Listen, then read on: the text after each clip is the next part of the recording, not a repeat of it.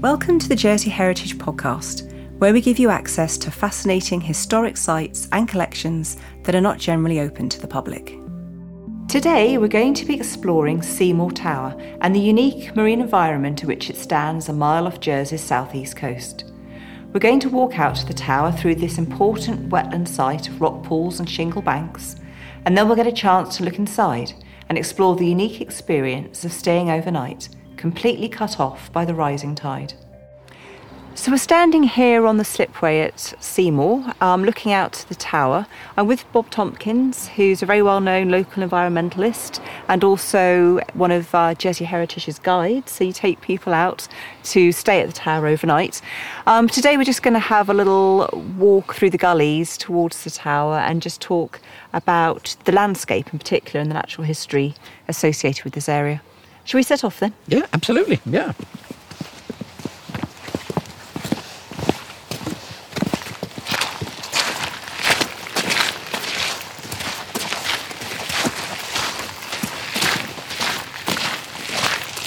So we're going to head out now towards the refuge tower, are we? Yes, yeah. That's sort of really the midway point between the slipway and the tower itself. And as you're probably aware, it's positioned there for a very good reason. Key word being refuge. With the rise and fall of tide that we have here, you do get the odd person cut out each year, and so it gives them high ground to be able to get up to until the emergency services come along. Yeah, so obviously it's quite a dangerous place to explore this area if you don't know where you're going and you haven't checked the tides very carefully. Yeah, absolutely. Yeah, it's an area not to sort of venture too far out into if you don't have the local knowledge.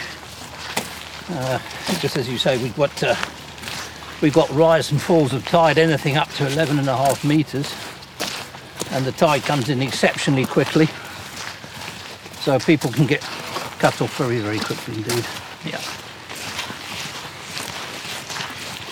You can see as well that area there, we're walking down the beach at the moment, and we're going into the gully systems, because you'll see that the land actually starts to lift again as you come towards the refuge tower itself, and it gradually gains height until such time as we get to the tower. And the tower is pretty much at the same level as the slip that we've just left from. I guess that's why it's so dangerous, because you might not be aware that the gullies in front or behind you are filling with water. That's exactly the reason why the refuge tower is where it is, because you might leave the tower itself thinking that you've got plenty of time and get to the refuge tower and realise that the gully in front of you is closed off, go back to the tower and the one behind you is closed off. Well, I think if you haven't explored down here, you might look at it from the shore and think it looks a bit desolate, but once you're down here walking amongst the rocks and through the gullies, I mean, it's such a fascinating area, isn't it? Yeah, it is. I mean, it does give you the sort of impression of a moonscape, if you like, when you first look at it. But once you're actually into it, the seaweeds alone, you've got in excess of 360 different species of seaweed have been recorded here. Wow, that's incredible. Yeah, and then you've obviously got all the shellfish and everything. You can see the beach is absolutely littered with different shells and so on. A huge range of molluscs and shellfish and so on here as well. And then you've got the history of the place as well. You know, the tower itself, is of a good age. The slipway that we've just come down is one of many along the southeast coast that are built in the 1800s specifically for the extraction of granite from the reefs themselves, but also obviously for collecting what is locally known as wrack, which is the seaweeds that you see littered across the beach here. And so it's an area absolutely stuffed full of history and wildlife it's just a phenomenal place to be in. Yeah, you can see the area we're coming into now. Obviously, this is the first of the gullies. This is Anglais, or Englishman's Gully, and there's a joke actually that they say that the reason why it was called the Englishman's Gully is that the Englishmen that lived here would not come further out than this point. All right, so it was a bit of a local joke, you know. Yeah. But of course, we're actually getting onto the area as well where you've got lots of gravels, and this area is renowned for the amount of material that moves around in the tidal flows here. And so if you look at that mound ahead of us, for example, can you see it's a different colour? But very noticeably a different colour. And that's what's been put down probably in the last 48 hours. But you could come here in a couple of days' time and that would be gone. Or it could be twice as high. It's just I hadn't realised the landscape shifted that quickly. Huge volumes of material that move through here. So could you tell us a bit about the history of the tower? Obviously, looking across there, we can see how very close we are to France. If you look at really old maps and you look into the archive side of things, there in the late 1500s, early 1600s, there was actually a gun platform that was built out there. And then, of course, we had the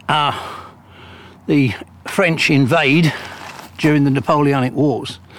And it was as a result of that invasion and that failure of an invasion that this tower was actually built as a defence and a lookout post. Because I mean, it's a couple of miles offshore, so it gives you a good vantage point.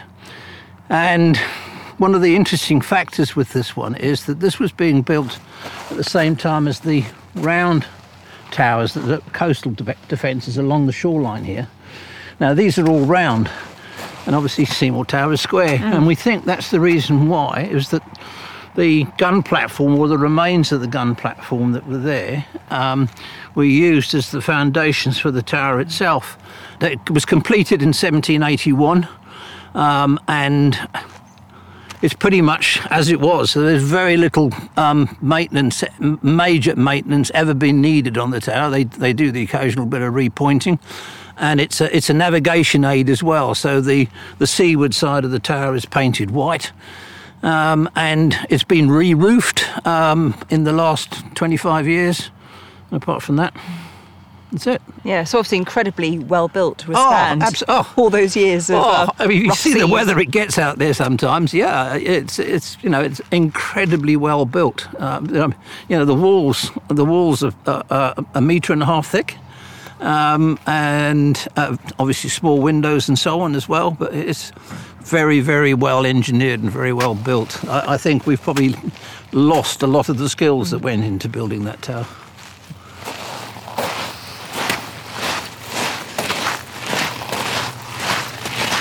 It's an interesting area here because you've got just to the south of us here, this is the last big gully on this side of the system, and this is called Oregon, and it gets its name from a shipwreck that occurred at the bottom of the gully itself. But when the tide is on the flood, I mean, obviously it's pumping up through here, but the tide is also coming around the edge of the reef itself, and it's coming in from the east here as well. And so where the two tidal volumes meet, they effectively cancel each other out. And so all the gravels and the shell and everything else that it's carrying gets dropped here, which is why you get these mounds.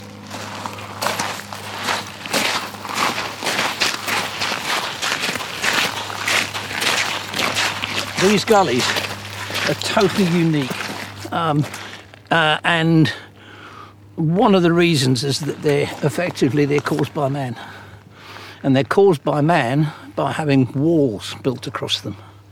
Now, we're not talking about modern walls. If you look through all the archives and everything else, you won't find any evidence at all of them having been built by anybody since the the time of William the Conqueror, long before that. We think that the lower walls actually are probably Jersey's oldest sea walls, are between 5 and 6,000 years of age. Wow, that's amazing. Yeah. Yeah. And so that has had an impact on what the environment. That's done is, that holds the water back, and it creates huge rock pools. And over the years, I've done quite a lot of marine biology research down through these, and a typical example of this one here, this gully here, we've recorded 19 different species of fish. So we're just climbing up the bank here with the refuge on the top. It's decorated with quite a few strands of dark seaweed. Yes, and lots of crunchy shells. Great place if you're a shell collector. You won't get anything better than this. And then, of course, you get this great vista of the tower coming up ahead of you as well. Fantastic view. Yeah. So this is about halfway, is it? Yeah, this is about halfway point. Yeah. This is just over a kilometre offshore. Tower again is another kilometre. It's only when you get to the tower itself and you get up onto the to the gun platform to the southeast that you realise that there's just as much reef beyond that uncovered as you will have walked to get to the tower. There's something like not far short of 4.5 kilometres of beach uncovered during the big spring tides, the low water spring tides and so on. Yeah. So for anyone interested in exploring to beyond Seymour Tower, actually staying overnight in the tower is an option. It's a great way to do that. It is a really good option, yeah. There's obviously as well a number of organised beach walks as well, with qualified guides and very knowledgeable guides as well, and we can talk to you from anything from low water fishing to archaeology and marine biology through to ornithology. There's a whole range of interests and skills within the guide group itself. So this whole area, Bob, is a Ramsar designated site. Could you just tell us a bit about that? Yeah, Ramsar is actually the name of a city in Iran where the World Wetland Agreement was drawn up. And basically the idea behind this is that it's to preserve wetlands like this, but in such a way that they can be used by man commercially, as long as that commercial activity does not infringe or destroy what is here. And basically that's what we're doing now, is we're standing in the middle of one of our islands, Ramsar sites. We have a number of them, but this is the largest one. And as you can see, it includes probably the largest oyster bed franchise in the UK operating within the bay here as well. And there's all sorts of lots of low water fishing activities and so on that are permitted here and so on. But it is governed. There is a Ramsar management body that continually reviews the activities within the area and to safeguard them and to preserve them, in a state that anybody and everybody can enjoy. It's a very well run international system and agreement.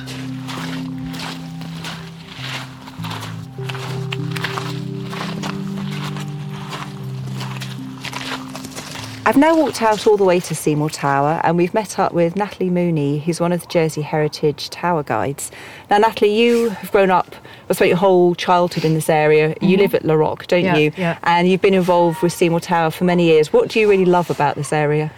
I think I was going to say the peace and quiet, but there's a lot of people there's around a family here today. background. Yeah, because it's it's a lovely day, and that's the thing, the weather, and even when you get bad weather, it's still spectacular, and the peace as well, and listening to the tide coming in, and it's just stunning. We're really lucky that we've chosen today for the recording where the sun is out. Yeah. It's really calm. It's absolutely beautiful, isn't it? Yeah. The even when it's really windy, as I said before, you can hunker down and you can inside the tower, or you can just sit outside and watch the nature at its best. And quite often you can see, well, I've seen geese coming up the gutters when the tide's coming in, and even when it's really choppy, they'll come up the gutter like swimming and having a great time, and then they just fly back down, and then they'll go and do it again. And it's just watching the sea life and the birds and the gannets diving, that kind of thing. It's just I just can't describe how awesome it is, really. Because sometimes you get a seal out here as well, don't you? Yeah, we've seen seal, we've seen dolphins, a couple of different types of birds. We've seen a goldcrest out here, and quite often you'll wake up in the morning and there'll be a cormorant sitting on the parapet or sitting around the side of the tower here. Depends how windy it is, which side they sit in. But the only thing I haven't seen, considering there's a lot of cobwebs, are spiders. I've never seen a spider out here. Oh, well, I'm sure Thankfully. that people who are thinking of coming out to stay in the tower will be delighted to know that it's not full of spiders. So should we go inside and actually look inside the tower and get a sense of what it's like to stay out here? Yeah, okay.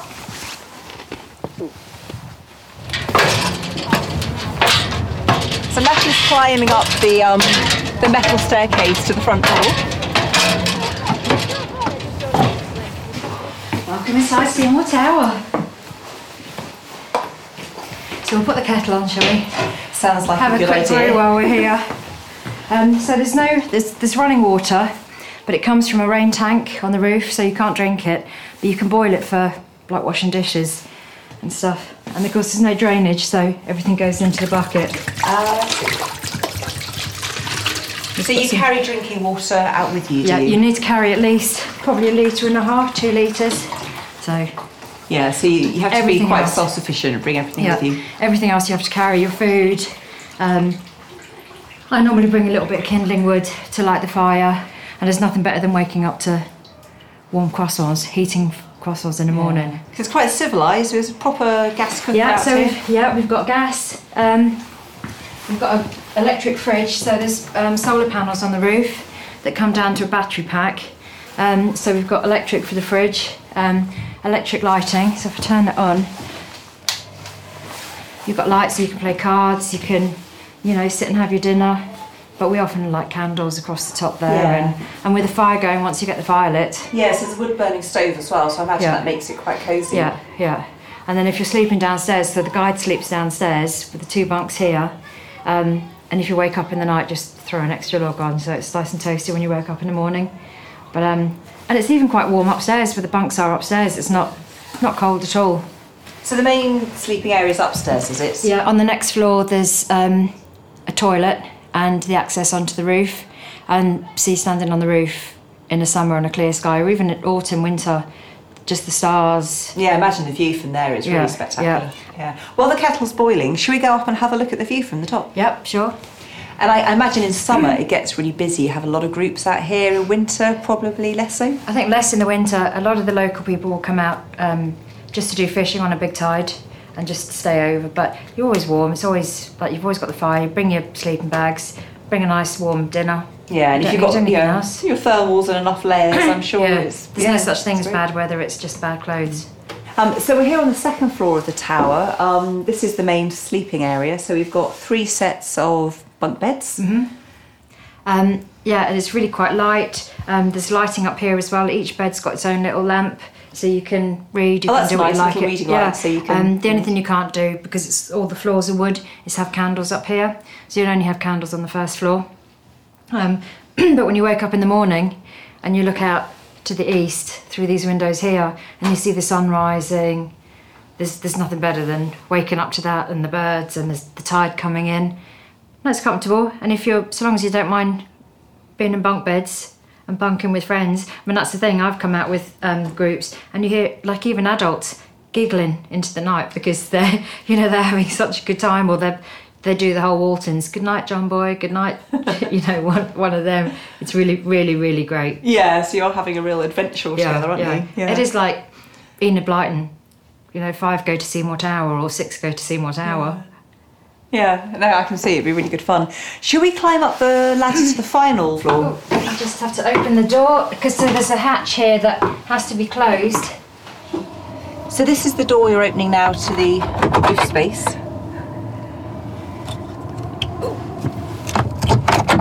Right, whoa. Gosh, you can really feel the wind tugging the door, can't you? Yeah. Wow, what a view though. That is absolutely lovely. Yeah, so we've probably got another hour towards low tide, maybe a bit more. But it's just, you can see how far you can walk when you come out here. You can go fishing, you can just go exploring. Yeah. Yeah, I mean, it is absolutely amazing view. I mean, we can see, obviously, Gorey Castle, St Catherine's Breakwater, the French coast. Yeah, you can just see the Echo-Hose, very, very faintly. Yeah, it's not a particularly clear day today, is No, it? It's nice and no. sunny, but not that clear. And quite often you can see the minkies down here. And on a very clear day, there's always binoculars that we keep downstairs, hanging off the mantelpiece, and you can see the spires of Coutances Cathedral. Oh, really? Yeah, Oh, fantastic. Yeah. It is amazing. It's just incredible. And then, of course, a busy day in the summer, there's just the boats, there's kayakers come past. It's just incredible. Yeah. It really is. And are there safe places to swim while you're out here? Yeah, so the safe, when the tide comes in, it comes in really fast over the, there's like a little pool area, almost like a little bridge, and the tide rushes in there, and it's like a waterfall. You can't describe it, and I always say to people, to my group, my guests, just come and watch, and you can hear it, and it's just, everybody just stops, and unbelievable how fast it comes in. And then once that pool, it fills, you can swim in there, and you've got that for probably about half an hour or so. But then because the flow of the tide is so dangerous, you can't swim once the tide reaches the top of the sandbank in front of the tower. It's just you'd end up in France. Yeah. So that's why you need that local knowledge of a guide to know where. Yeah, Definitely. Where it's safe to swim. It's just different. Every time you come out here, it's a different experience, because sometimes you'll come out and it will be windy and it will be like noisy when the tide's coming in, if there's a big swell, or you hear the waves crashing up against the walls. And then other times you'll come and it's just, you wake up in the morning and it's just serene. It's just like a mirror around you. It's just incredible. It's just, you can't put into words how wonderful it is. We hope you've enjoyed this Jersey Heritage podcast. Further podcasts can be downloaded from the Jersey Heritage website or your usual podcast provider.